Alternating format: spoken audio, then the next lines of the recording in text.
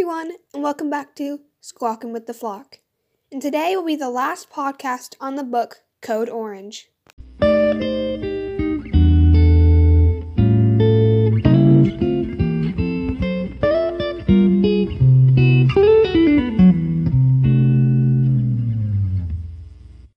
I do think this is a good book, so if anybody is looking for a book to read, Code Orange is a good choice. This book is a lot deeper than you think. At first you might think, oh, well, will he touch the scabs? Oh, he's obviously going to get it, and then he's going to have to get help, stuff like that. But in reality, it's deeper than that. Of course, he doesn't really have the disease. It's just that he was worried so much about it. He was thinking about it like, oh, I touched the scabs. What if I contracted it? What if I'm going to give it to others? What if I'm sick? And so he actually started to feel the symptoms. And so he basically just worried himself to death about it. And you can see that it's happening to some of the other students too, because they're studying their own diseases. And the author points out that the other students would check themselves for the symptoms of the diseases and stuff because they're worried that what if they have it.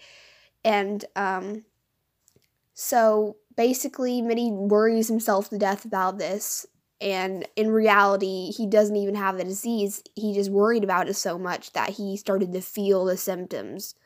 The theme of this story is don't be afraid to ask your friends and family for help. Like Mitty, he didn't tell his parents or his friends about what was happening, how he thought that he had gotten the disease and stuff like that, and instead went online and asked strangers about it, which probably wasn't the best choice.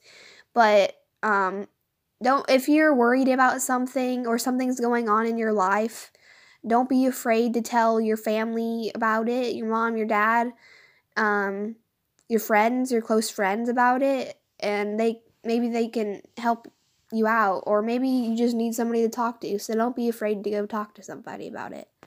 One literary element in this book is it kind of hints to the fact that Mitty doesn't actually have the disease, because it shows that after the people in his class told him some of the symptoms of the diseases that they were studying, he started to feel the symptoms. And so it kind of shows oh, well, maybe that's happening with the same thing, but with his disease that he's studying. Thank you for listening to my podcast. I hope you enjoyed listening to me talk about this book.